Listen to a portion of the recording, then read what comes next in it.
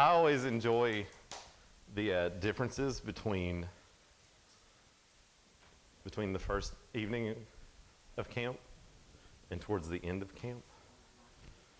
Because usually, like, your enthusiasm kind of wanes a little bit, and it kind of cracks me up. So, I feel really bad for you all right now because I haven't been here for, feels like a week. So, you all how many of you all are tired? Yeah, I am too. I am too. Do what? I know, I heard, like swimming, caving, the lake, like the whole, did y'all go to the lake today? Okay, so you all have hit the gambit. So there's a lot of times I think lake day, I've never known lake day to go very smoothly for some reason. It's kind of like, oh, okay, was not expecting that one, thank you. Thank you. You are a spitfire. That is all that I can tell you, like, about this week. So.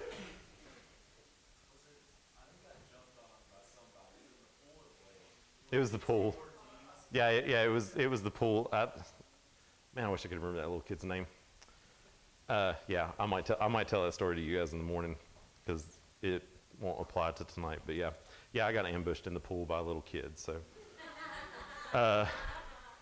You're laughing. You haven't even heard the story. Okay, so I also lost a toenail at the lake for, like, Mary's sitting in the back. Mary's going, no. Okay, I'll tell that story real quick because it's actually a really funny story, and I reminded Mary of it. I'm gonna wait for her to get done drinking because I don't want her to spray it all over Caroline. Speaking of, I'm gonna bring Caroline up here in a minute when I get done with this story. So, quick story. A few years back, I don't know how long, but Mary and I were both here, and I was speaking that week, and I thought, you know what, we're going to the lake day. It'd be a good idea to bring my jet ski. And some of the campers heard that I was bringing a jet ski, and I was like, nope, no campers. Like, I stretched it a little bit, letting some of the, like, senior staff ride my jet ski, and Mary rode with me, and we loaded it into the lake, and, like, my little hatchback car was, like, almost underwater trying to get that jet ski off at the boat ramp. And so we take it around to where you guys were at, so that way you know it. And, like, down there where that little break wall is, I stood in there, like, all afternoon. And when counselors would bring the jet ski in, they would drive it towards me, which, looking back on it, was not the smartest idea I ever had, of standing between a motorized vehicle that has no brakes. Like, if you let off the throttle, you can't stop it, and a wall. And I'm standing there, and I went to turn around to answer somebody, and my foot slipped where I'd been in the water for so long. Like, it slipped between two rocks, and I felt like my toenail popped straight back. And I don't think I've ever told anybody that part of the story, and I just reached in there and just popped it back into place. And so I reminded Mary of this. We get back on the jet ski, and we're heading back to the marina to load it up and come back to camp. And I think I actually parked it outside of Skolton for, like, the next couple of days because I didn't leave. And so Mary's riding right behind me, and I go, hey, we might have a problem. And she goes, what? And I went, my gas light's blinking. And I was like, they've literally run a tank of gas through this jet ski. And she goes, what does that mean? And I went, we might run out of gas. I said, I don't know. I've never pushed it this far. Like, it's literally blinking at me to let me know that it's almost out. And so Mary, in her very polite way, she goes, so what does that mean? And we're hauling down the lake trying to, like, beat this gas light, right? And so we get to almost where we can go around the point and see. And as I'm telling her over my shoulder as I'm driving the jet ski, I'm like, we're gonna have to get in and swim and push the jet ski. And she goes, I'm not doing that. And I was like, well, there's a paddle. So, like, one of us can paddle and one of us can, she's like, I'm not doing that. And I was like, great. And about that time, like, you could not have timed it any better. The jet ski just goes, wah, blah, blah, blah, blah, and just stops. And it's just coasting. And I just look over my shoulder, and Mary just goes, mm-mm. And I was like, great. So I went, well, I guess there's only one thing I can do. And she goes, get the paddle out. And I was like, nope. And I reached up and I flipped a switch to the reserve tank, which sucks about another 1.5 gallons out of the bottom of the gas tank. So in situations like that, and I fired it back up, and she goes, I thought you said we were out of gas. And I was like, yeah, the main tank was. We have a reserve tank. And then I just took off. And so, but when I was telling that story, she goes, I totally forgot about that part. And I was like, yeah, we tend to like block out trauma, so it's okay. But we survived. My toenail didn't, but we survived. So anyway. How many years ago was this? Yeah. Yes, I have no idea. Like, was it 21? Did you say 21? Was it that long ago? 12 years ago? I was gonna say it's been a while. It was back before I got married and before I was dating my wife. So yeah, it had been 12 or 13 years ago. So, yep, that was a while back. So that jet ski got totaled last year. Yeah, a tree fell on it and just annihilated it. So it's okay. Yeah, it's not sunk or anything. It's just dead. So anyway, before I go into the lesson tonight, Caroline pointed out something to me today, right before chapel started, and I was like, you're right. And so instead of getting up here and me telling you, I'm going to let her do it because she put it like she was excited to tell me. Can she use this one? Okay. Do you want me to stand near her so it goes through the podcast, or can you send that to the podcast? Okay.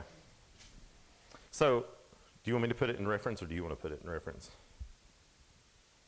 I don't think it's turned off, is it? Okay. You want to try it? All right. All right. Let's see. Do you want me to put it in context, or you want to put it in context? I can put it in context. Okay, go for it. All right. Is this thing working? Can you all hear me? Or do I need to scream? All right, cool. So, you guys know how on Tuesday he was talking about Peter walking on the water. Wee! Peter walking on the water. That was better than I did it. And he said that the next time Peter was probably a lot more confident getting off the boat, you know, if there ever was a next time. Well, I was thinking, and I went, wait a minute. There was a next time. So this next time was quite a while after that. Jesus has already died, buried, come back, yada yada. Jesus is back. Jesus has died, buried, raised, yada yada. He's appeared to like several people at this point. Peter and some of the other disciples. Peter goes, "Hey guys, you know what I did before this? I was a fisherman. I'm gonna go do some fishing. Y'all want to come?" And everyone's like, "Yeah, sure. Got nothing better to do." So they all go out and they're fishing. They're not catching anything, and they're fishing and they're not catching anything. Fishing and not catching anything. You know, the usual. And then there's a man standing on the beach that's like, "Hey, you guys got anything?" And they've experienced this before, but they still go, "No." And he goes, "Hey, throw the net out on the right side of the boat." And they've experienced this before. So they throw the net out on the right side of the boat. And they haul it, and they could not pull the net in because it was so full of fish. And in John 21, verse 7, it says, "Therefore that disciple whom Jesus loved said to Peter, 'It is the Lord.' So when Simon Peter heard that it was the Lord, he put his outer garment on, for he was stripped for work, and threw himself into the sea. But in verse 8, but the other disciples came in the little boat, for they were not far from the land, but about 100 yards away, dragging the net full of fish. So the second time Peter saw Jesus way out there, his first instinct was into the water, off we go, towards Jesus." Thank you, ma'am.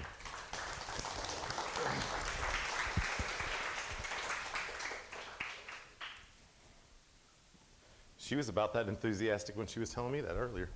So thank you very much, Caroline.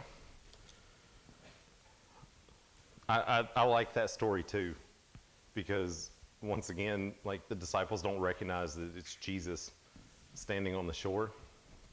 And so he calls out to them and he goes, "Hey, are you guys catching anything?" They've been fishing all night. And they're like, "No." And he goes, really? And they go, yeah, like we haven't caught a thing. And then he says one of the greatest things in the world to him. He goes, have you tried throwing your nets on the other side of the boat? Because like they're not fishing like with rods and reels, like they're net fishing. And I can imagine them being like, have we tried putting it on the other side of the boat? This is our job. Like, of course we've done that. And they're like, fine, let's do it. And then the Bible says that they had such a great multitude of fish that it started pulling the boats underwater. And like they turned around and realized that it was Jesus. And like she said, Peter just caution to the wind, dove in and went after him. And one of my other favorite things is when the rest of the disciples get to the shore, Jesus is cooking fish. Like they've been struggling all night to catch it, and Jesus is just sitting there cooking them some food. And we're actually going to get into that, so thank you. This is going to be a really good segue. Because that is, once again, proof of how God does stuff for us. Like even when we don't know that he's working, even when we don't see it, like he's doing a work in us and for us and through us to reach others. And that's an example that I want to show you guys tonight. So turn in your Bibles to the book of 1 Kings. It's in the Old Testament. I could have told you that before Caroline got up here, but I didn't. I wanted you all to like hear what she had to say. But in the book of 1 Kings, and we're going to be in chapter number 18. I'll go on and tell you that. And it starts out, I'm going to give you a little bit of a backstory. King Ahab is the king of Israel. And this is not like the other night when we were talking about Ehud or Ehud. Like the children of Israel are not enslaved to anybody. They're not being overthrown by anybody. Ahab is a king of Israel. Like he has become the king of God's chosen people. And he's horrible. And I don't mean like he's a bad leader in that he doesn't know how to lead. He's literally evil. His wife Jezebel, anybody heard that name? Yep, okay. His wife Jezebel worships, most of the time we just translate it Baal, B-A-A-L, which is a false god. But it's literally Baals, B-A-A-L-S. And it is a family or a grouping of many gods. And not many, tiny, many, numerous. And they're like the god of the sky, the god of the dirt, the god of the wind, the god of the water, but they are all some form of the name Baal.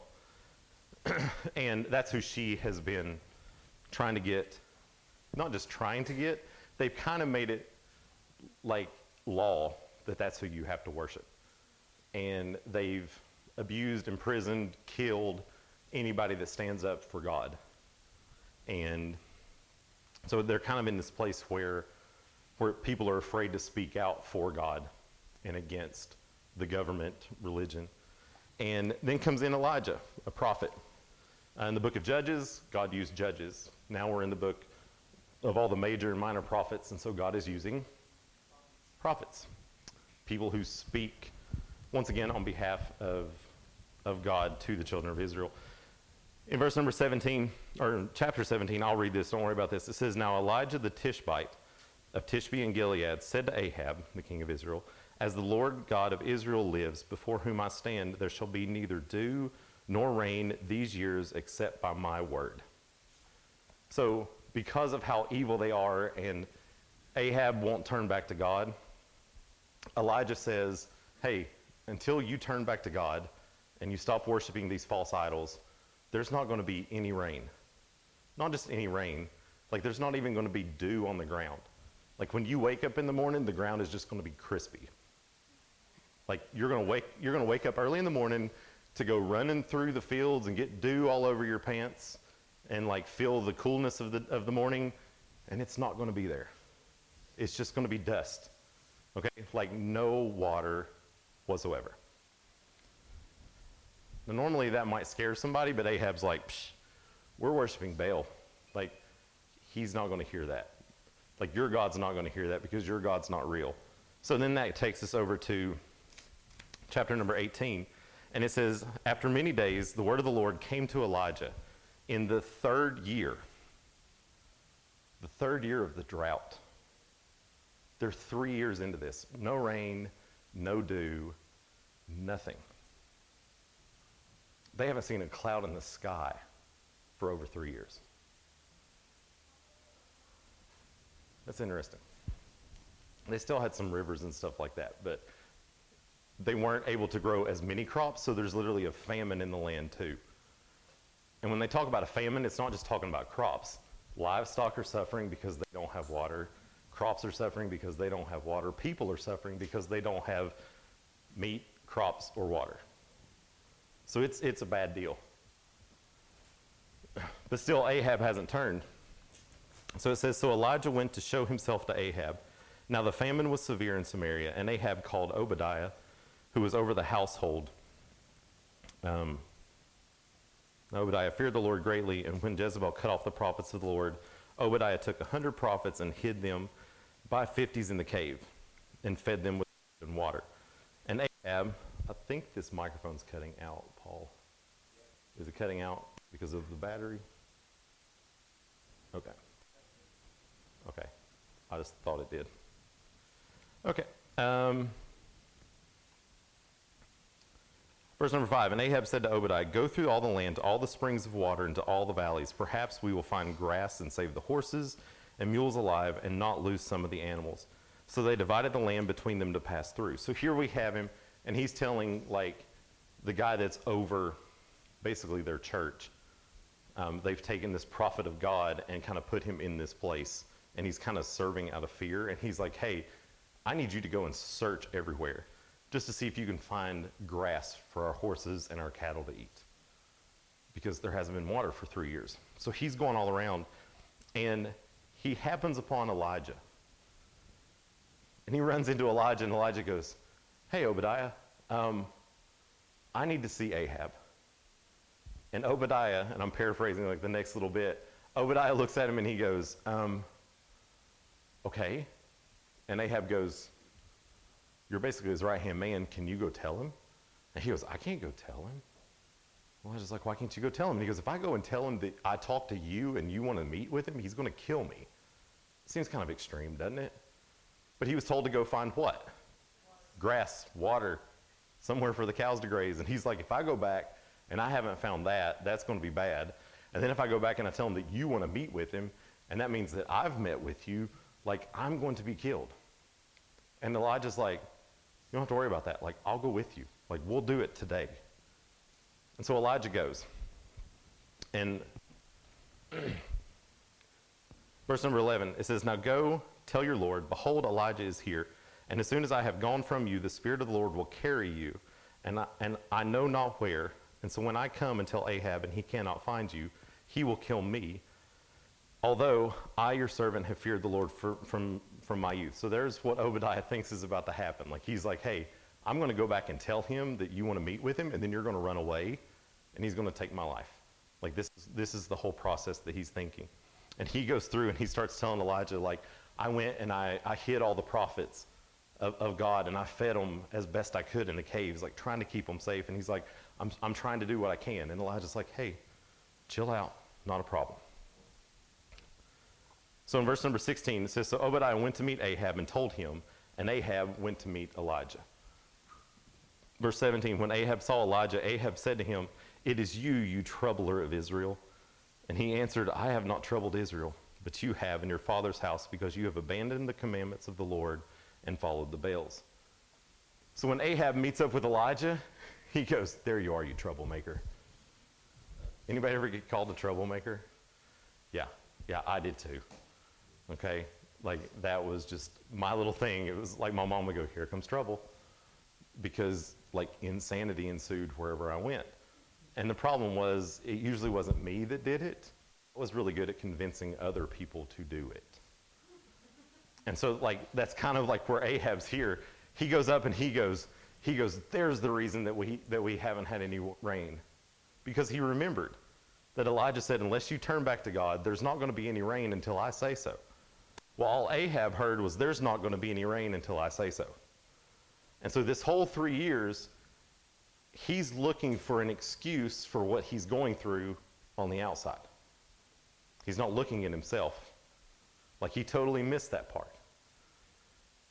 It's almost like Elijah is standing in front of him with a mirror, and he's going, hey, Ahab, here's your problem. And Ahab's looking around the mirror, going, yep, he's standing right there behind it.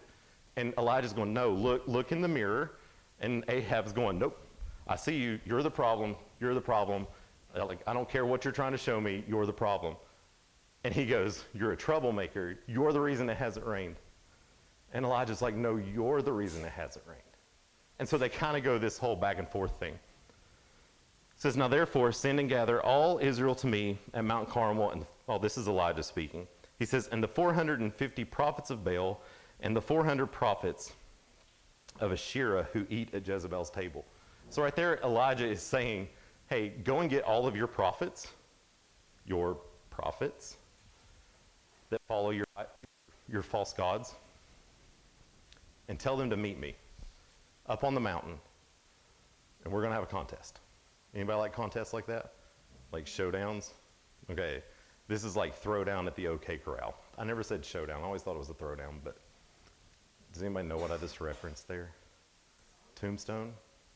Oh, shootout at the OK Corral. Okay, anyway, so Elijah goes up on the mountain. So here we go, verse 20. So Ahab sent to all the people of Israel and gathered the prophets together at Mount Carmel. And Elijah came near to all the people and said, and I love this, he goes, how long will you go limping between two different opinions? Not just limping, like that word is translated limping, but it's also translated later on in this chapter as leaping or dancing or jostling.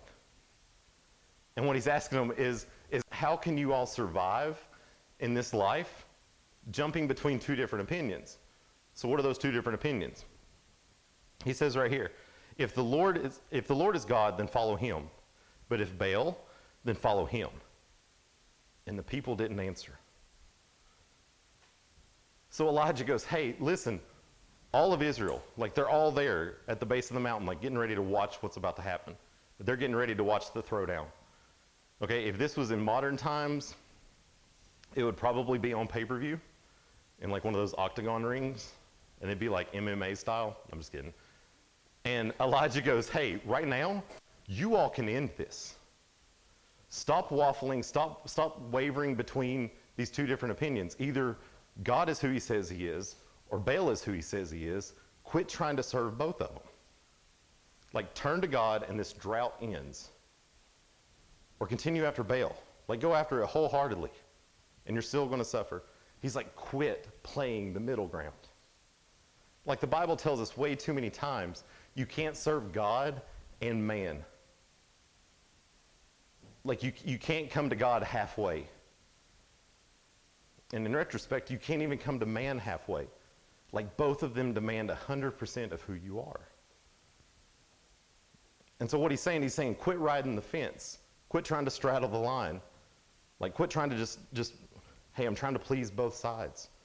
He's saying, pick a side. And he's like, and to help you out, we're going to have a contest. It's not going to be on YouTube. It's going to be live right here in front of you. We're going to do it right now. So it says the people didn't answer. Then Elijah, in verse number 22, said to the people, I only am left a prophet of the Lord. This will actually come up a little bit later. So he's saying, I'm the only one that's left that serves God. But Baal has 450 men. He's pumping this thing up. It's going like Sunday, Sunday, Sunday. Anybody ever remember those commercials? Like the monster truck commercials? It was like at an arena near you, and he's like, Elijah, he's one man, one prophet of God against the entire 450 prophets of Baal, Baal, Baal, Baal, you know. So it's like, come on, kids 12 and under are free. Okay, so he's telling them, he's like, this throwdown's about to happen, and it's me against them. All of them. He's like, it's going to be a throwdown like nothing else. And then everybody gets up there and he goes, here's what we're going to do. He goes, we're going to build 2 altars. Since there's 2 of us, theoretically there's 2 of us, there's me, and then all y'all. Y'all do know in the South there's like y'all, All y'all? Okay. Bless your heart, yeah. But yeah, so he's like, so there's me, and then there's all y'all. And he goes, me is going to get one altar. All y'all are going to get one altar. And we're going to put a sacrifice on that. And so he tells them, he's like, we're going to build an altar. So they build altars. And then he says, here's what else we're going to do. We're going to get 2 oxen, like 2 bulls, 2 calves, 2 cows. And he's like, and we're going to bring those up there. You get to choose which one is yours. He said, I'm not going to pick for you to make this fair. You get to pick your offering. And so they come up, and I can just imagine like 400 men walking around this cow, like these cows trying to figure out which one they want. And probably like 275 of them are like, that one. And then some other ones are like, that one. You know, but then eventually they pick one. And Elijah goes, let's make this interesting. Cut it up. So they slaughter it, they cut it up. I know this is going to sound gruesome, there's blood everywhere. What is blood? It's wet, right? It's got water in it. But it's wet, it's a liquid. And he's like, cut it up. And like the altar is soaked. And he goes, here's what we're going to do. You pray to your God that he will burn up that sacrifice, because we're not going to light a fire under it. I want you to call down fire from heaven onto that altar. And he said, and if your God does it, you win. And so 450 prophets of Baal start calling out to their false god, because they believe that it's going to happen. They're also very fearful, because you have to think about it. The queen and the king are relying on them to win. And what happens if they don't win? Anybody ever watched Alice in Wonderland? The Queen of Hearts? Off with their heads. She's going to be like, y'all lost? You're done. Okay? Ain't happy, you're done. So they start just going crazy. And I love it, because Elijah's just kind of sitting over here biding his time. Like he's just chilling out, just watching the whole thing happen. And this goes on for hours. Hours. Look right here. You call upon the name. Then Elijah said to the prophets, choose your bull. That's verse 25. Number 26. And they took the bull that was given them and prepared it. Okay, here's where it is. Verse number 26. Yep, 26. About halfway through, they start crying out from morning until noon, saying, O Baal, answer us. But there was no voice, and no one answered. And they limped, or leaped, or leapt, or danced, or foraged, I don't know. They were just going crazy around the altar that they had made. Verse number 27, and at noon, I love this. It says, Elijah, what? Mocked them, saying, cry aloud, for he is a god. Like he starts mocking them. They've been doing this since breakfast, and it's lunchtime. In my little guy's world, that's like 38 hours in a 24-hour day. Like when they are home and they eat breakfast, which is usually like cheddar rounds, because we buy those and make them for them. It's like cheddar rounds, eggs, waffles, like they get like a full-blown breakfast. And like 5 minutes later, they go, can I have a snack? No, you just ate. As a matter of fact, you left half of it sitting on the plate. If you want a snack, finish breakfast. So it's a long period of time. And here Elijah's mocking them, and he goes, hey, maybe you need to cry louder, because, he is a god. And here's what he means by that, because it tells us in the rest of the verse. He goes, either he's musing or meditating, or he's relieving himself. How we end up at the bathroom in 2 separate nights, I don't know. But that's what he says. He goes, maybe he's meditating. Maybe he's meditating on the toilet. I don't know. Maybe he's like most guys, takes his phone in there. Like, I don't know. They're like, what's a phone? Don't worry about it. Or he's relieving himself. Or maybe he's on a journey. Maybe he's left. Maybe that's why he can't hear you. Maybe he's walked away from that little spot in the sky you all are screaming at, and he's on a journey and he's just too far away to hear you. He goes, or perhaps he is asleep and must be awakened. I love this. Here's why I love camp ministry. I, as a camp speaker, kind of flit in and out. I used to come and spend like all week, didn't I? Like I loved it, and I was exhausted, just like you all are. But there was a time where I was a camp counselor at a totally different camp, and I love to tell this story because it was my job to wake up the campers. And the deeper into the week it went, the worse I made it on the campers. And so there was this one night, this kid kept climbing in the rafters, and it was making me mad because I kept telling him to get down. And when he finally got down and he went to sleep, his counselor and his youth pastor and I duct taped him to his bed. Okay, he was in his sleeping bag. We didn't put duct tape directly on his body. We literally just wrapped him to where he couldn't move. Kids slept through it. The next morning, we had a staff meeting early before everybody else had to get up. And the camp director goes, Jared, you need to go wake up the boys. Yes, sir. On my way down to the barn, it was literally an old tobacco barn, where 72 boys were asleep. I grabbed a weed eater on my way down.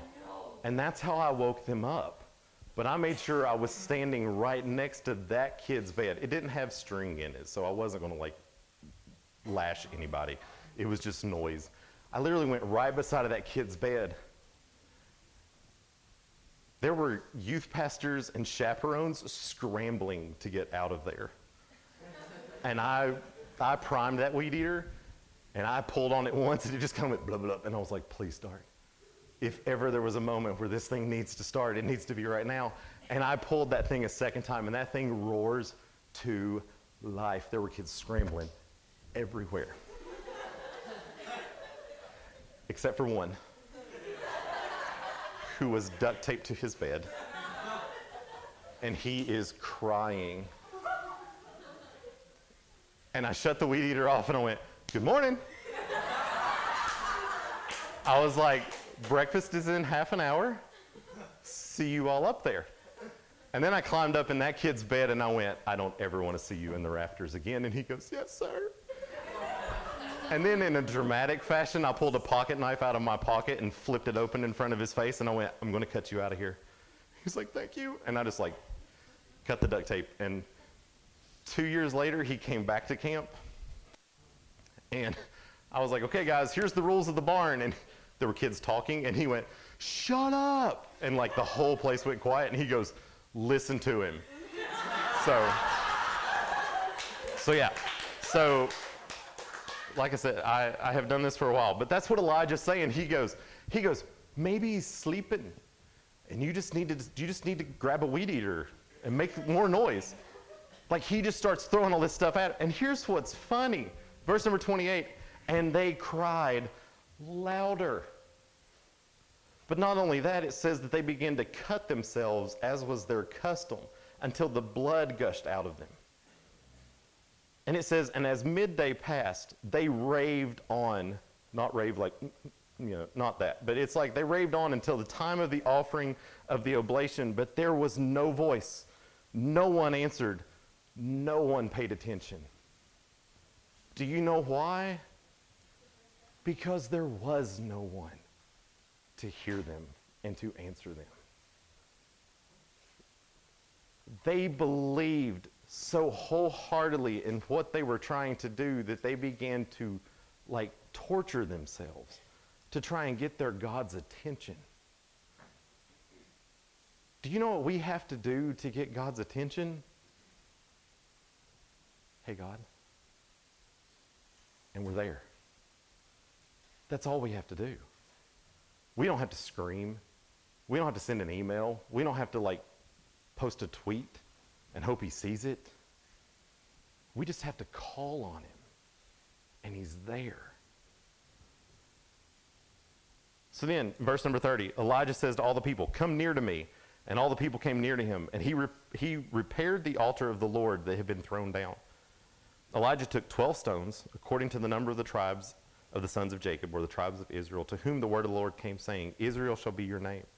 And with these stones, he built an altar. So he begins to build this altar. He puts his calf or his bull on the altar. And then he tells the people that are standing around, he goes, hey, I need you to do me a favor. And they go, okay, what? He goes, I need you to build a moat around this. We're like, what? And he goes, I need you to dig a ditch in a circle around the altar, otherwise known as a moat. And he goes, dig one. So they dig one. They're like, why are we doing this? He goes, just do it. So they dig one. And then he goes, here's what I need you to do. You see all those pitchers over there?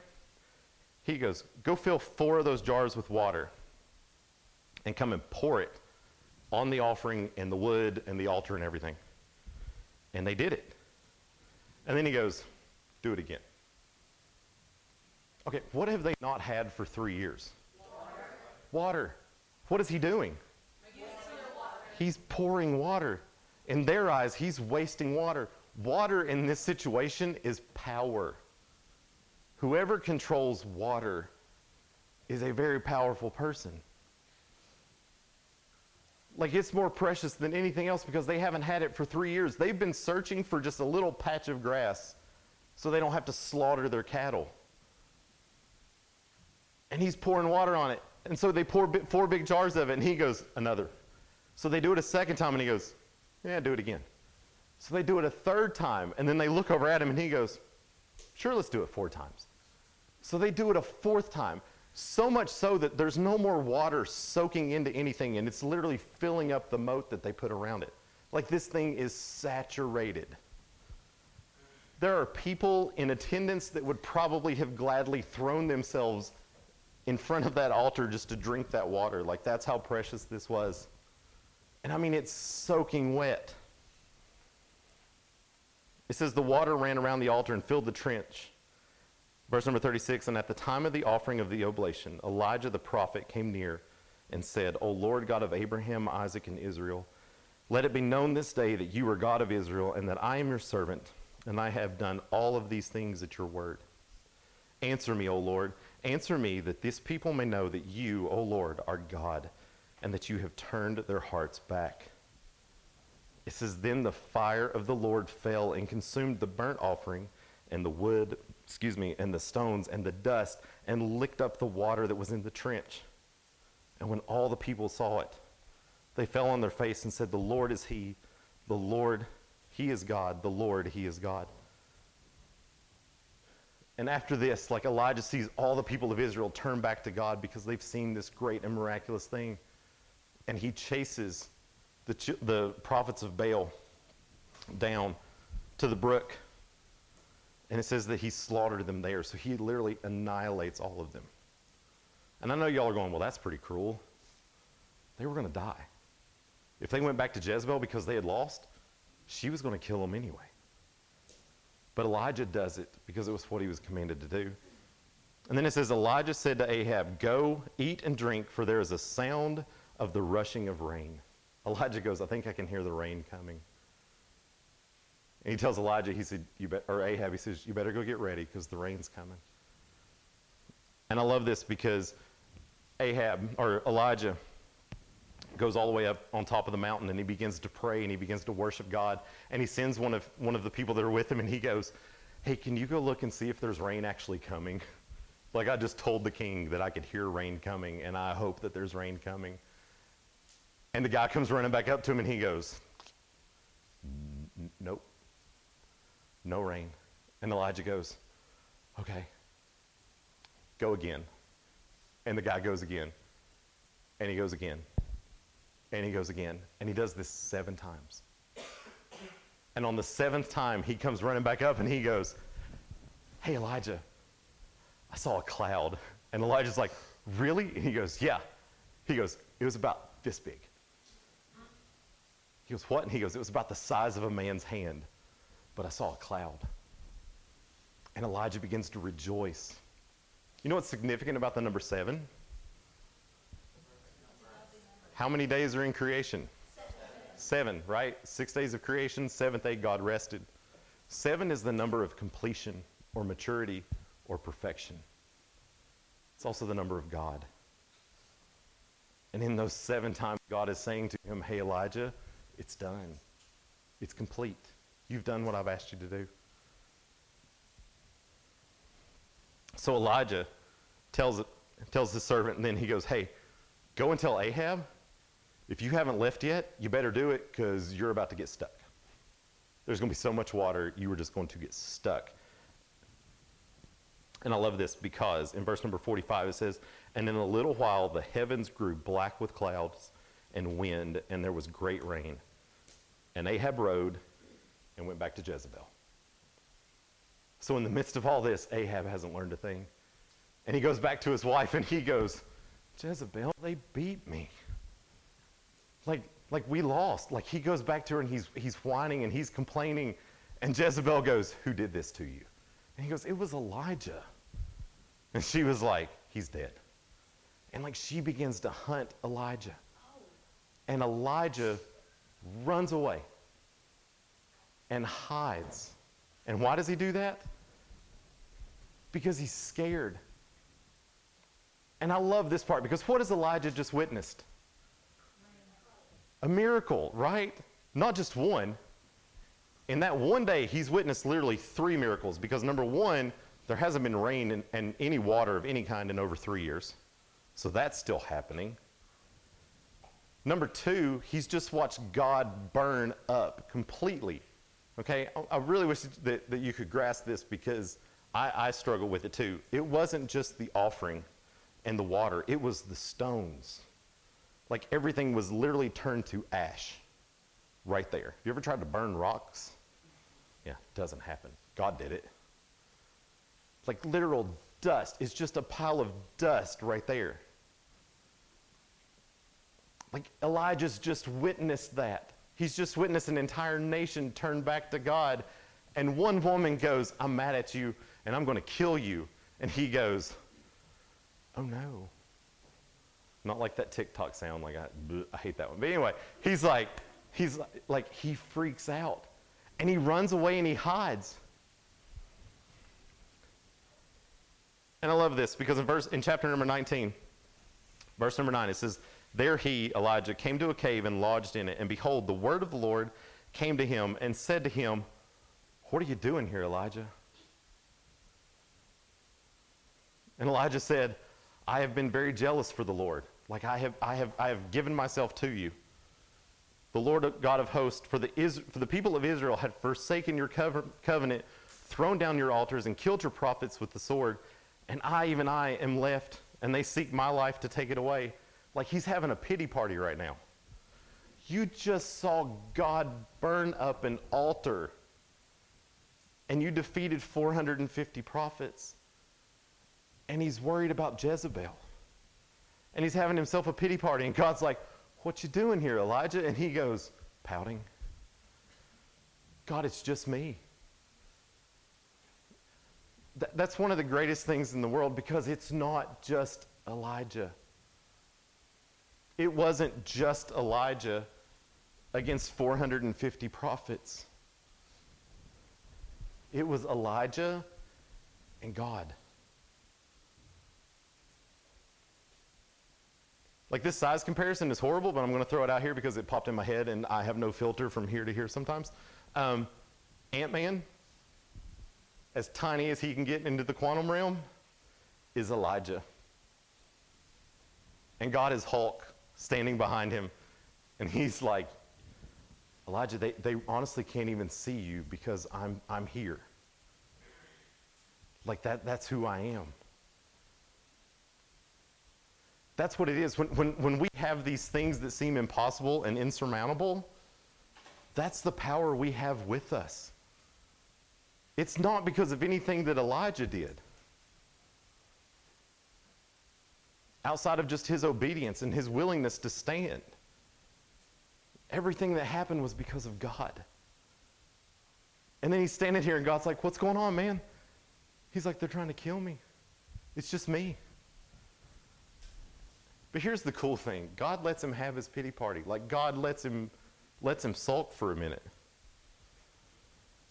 And God said, go out and stand on the mountain before the Lord. And behold, the Lord passed by, and a great strong wind tore the mountain. and broke in pieces the rocks before the Lord. So God tells Elijah, he goes, hey, go stand out here. And then God literally walked by, which makes my metaphor even better. Like little tiny man, really big giant man. And God goes walking by, and it says that there is this huge wind that literally rips the rocks of the mountains apart. And it says, but God wasn't there. God wasn't in that. And behold, the Lord passed by, and a great strong wind tore and broke in pieces right there. But he was not in the wind. And after the wind was an earthquake, but the Lord was not in the earthquake. And after the earthquake, a fire. And guess what? The Lord wasn't in that fire. And after the fire, the sound of a low whisper. Now, a lot of times, like, we hear that, and it says that there was a low whisper. But also another translation for that word is silence.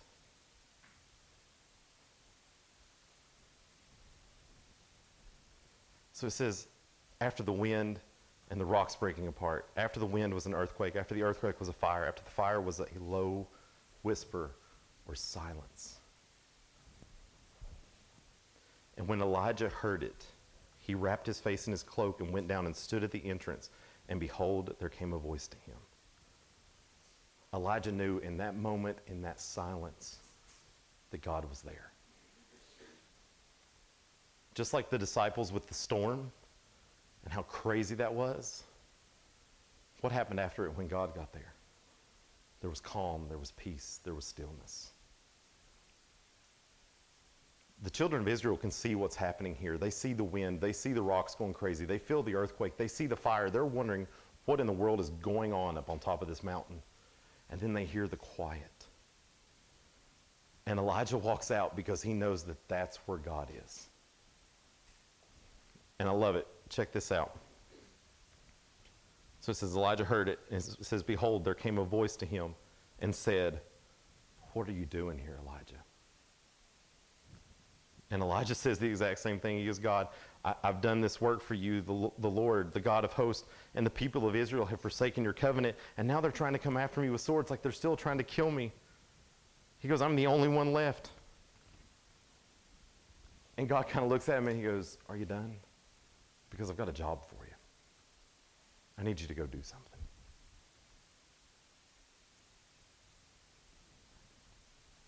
God still wanted to use him. Too many times in our life we see God do something crazy. We see God do something miraculous. We're here at camp and we're like, man, it's so great to be at camp because I can worship and I can be around people that are talking about Jesus and I can do this and I can do that. And then we go home and like there's that one adversity that pops up and we just deflate. And God goes, hey, what are you doing? And we go, and we start making excuses. And then like he shows himself to us again. And we go, yeah, I know that that's you. And he goes, so what's the problem? And we go, and we come up with another excuse. But here's the cool thing. He doesn't walk away from us in those moments. He goes, okay, I still have a job for you. I still need you to go. I still need you to go do something for me. We sang about it, and we're going to sing about it here again in a second. Here's what I love about moments like this. When Uncle Paul first told me what was going on for this week, the very first thing that I wrote down that I wanted to do was this lesson tonight. Like the last night that I was going to be here, I'm like, usually I start at the beginning. This time I was like, nope, starting at the end. That's where I want to be. And I literally wrote down in my phone on my notes this passage and like key points in it. And then I wrote, Waymaker. And I was sitting back there in the back and I was praying before you guys got in here. And I was like, God, I want to see you do something. Like, I want to know that, like, this is what we're supposed to be doing. And I was sitting back there and I was kind of studying and I was praying and Isaac comes walking in and he walked over there to Stephen and he goes, do you have Waymaker in there yet? And I jumped up and I was like, did you just say you're doing Waymaker? And he goes, yeah. And I pulled out my phone and I was like, look at this. And we had not talked at all. And like, we just kind of fist bumped each other and we were like, okay, we got this. But we can do that because God has told us, hey, I need you to go. I need you to do this. And when you follow after God, things like that start falling into place. Because we talked about it the other night in Isaiah 45, he says, I've gone before you and made the way how it needs to be. You just have to follow. You just have to take that next step. A lot of times we want God to light up the entire path. In the book of Psalms, it says what? The word of God is a lamp to our feet and a light to our right. And what that means is the word of God, when we read it, when we study it, and when we go and pursue after God, he lights up the next step. We want him to light up the entire journey.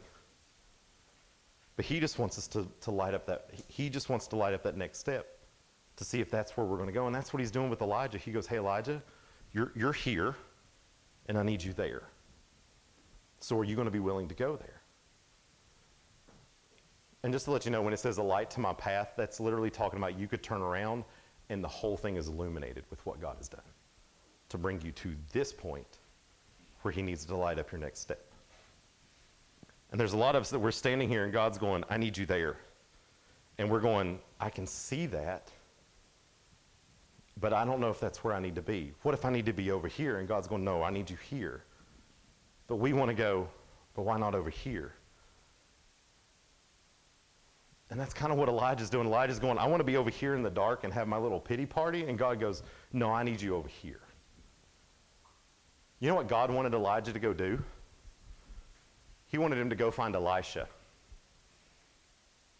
his successor, the next big guy to go and prophesy to all of Israel. You want to know why? Elijah's pity party is, yeah, God, I saw you do this miraculous thing, and you came down and you destroyed 450 prophets of Baal, and the entire nation turned back to you, but I'm all alone. It's just me. And God goes, okay, I hear you. There's somebody else out there. You're not going to be alone anymore. And it tells us that Elijah goes, okay, and he begins that journey. God knew what he needed, and he provided it. And so Elijah took that next step, and then God goes, there's the next one. There's the next one. There's the next one.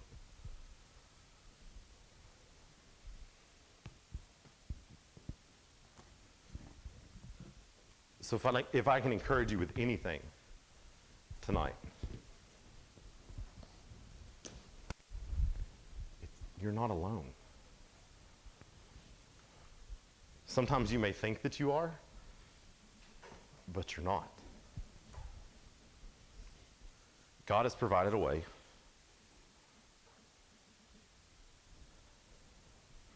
And God has provided a way because he wants to use you.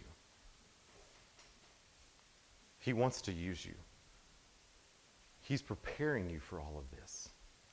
Every step of the way. Whatever the storm is, like we talked about the other night, don't be afraid to face the storm and just go at it knowing God's there and he's going to bring you through it.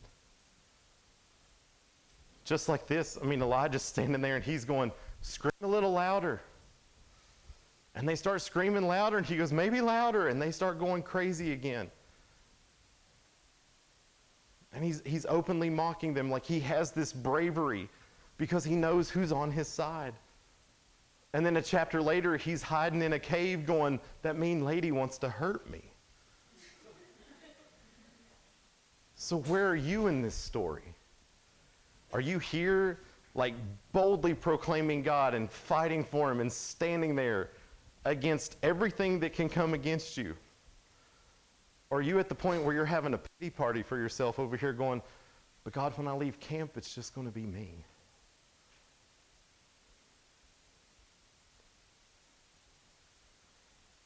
I hate to admit this, sometimes I'm more in the cave than I am at the altar. Because there's so many times where like the world like starts weighing down on you and it just seems like a never-ending flow. I was trying to tell Uncle Paul I get up as early as my body will literally let me get up to start my day. And from the get-go, it's just go, go, go, go, go. And I could so easily go, God, I don't have time. God, I'm going to be over here in my cave having my little pity party because it's just me. As much as I want it to be me and you, like, I can't get there.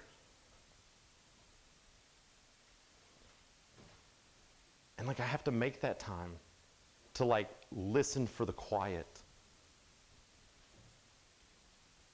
Because I try to fill my life with all the noise, and my life is filled with all the noise whether I want it to or not.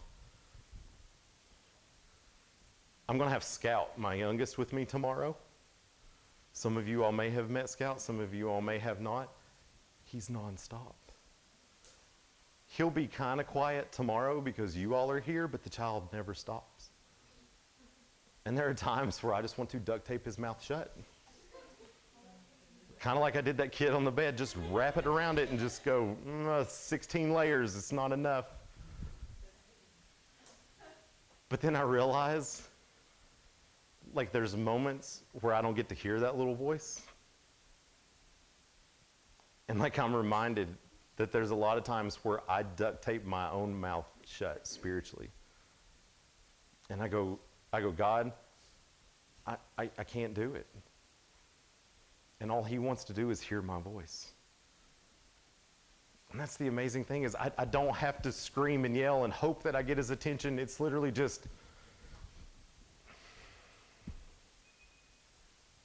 and God goes, what you got going on, Jared? Well, God, this is going on. This has me weighed down. What are we going to do about that? Oh, I've already taken care of it. So come on, let's go.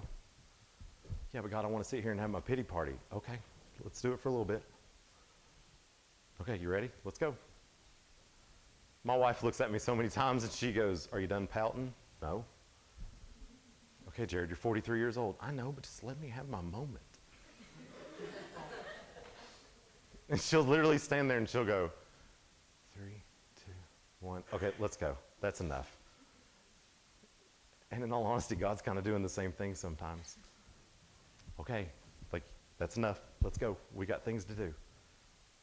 We got people to talk to. We've got things to happen. Like, let's go. Let's go. So like I said, I don't know where you guys are. I don't know if you're standing over here and you are just so emboldened and you all are just so ready to go attack this world and not really openly mock people for what they believe, but literally just go, hey, I've got something better. I've got something way better. And it's okay to be over here in the cave going, God, I don't know what to do. It's just me sometimes. He's going to provide a way. So let's pray. Every head bowed, every eye closed.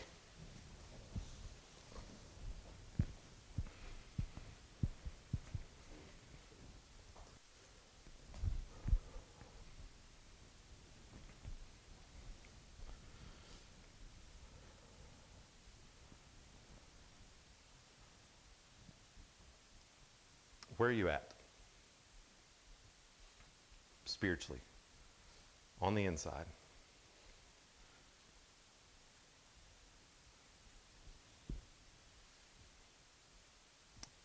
More importantly, where do you want to be?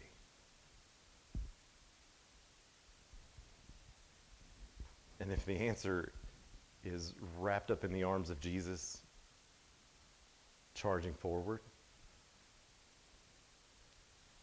there's not some grand equation that gets you to that point. It's simply calling out to God. And you can even be whispering to him. Because I can imagine that a whisper of a child of God in his ears is just as loud as the loudest scream of, Father, I need you.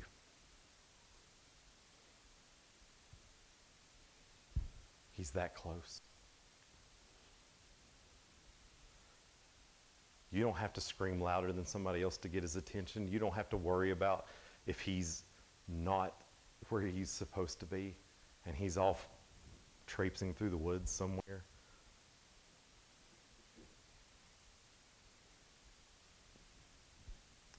He's just a whisper away.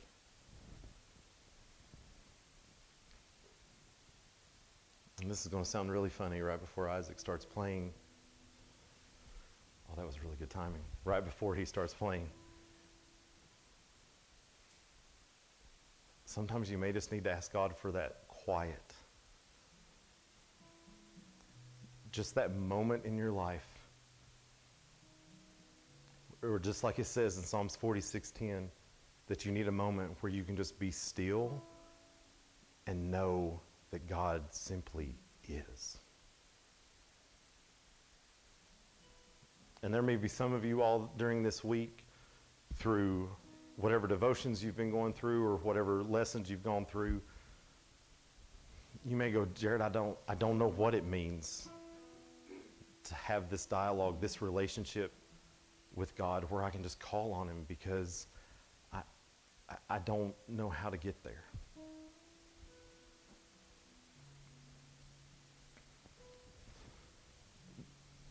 The Bible tells us that over 2,000 years ago, a child was born, lived a perfect, sinless life for 33 years. And then he was hung on a cross where he bled and he died.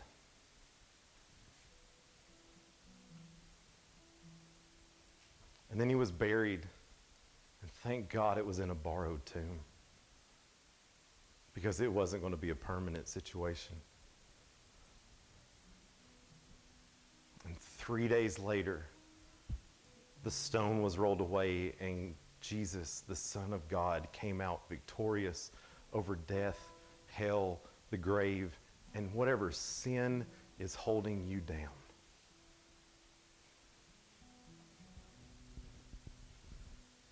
And he appeared before his disciples and he said, hey, look at the scars in my hands. Look at the scars in my feet. Touch the wound in my side. Know that it's me. Know that I'm real.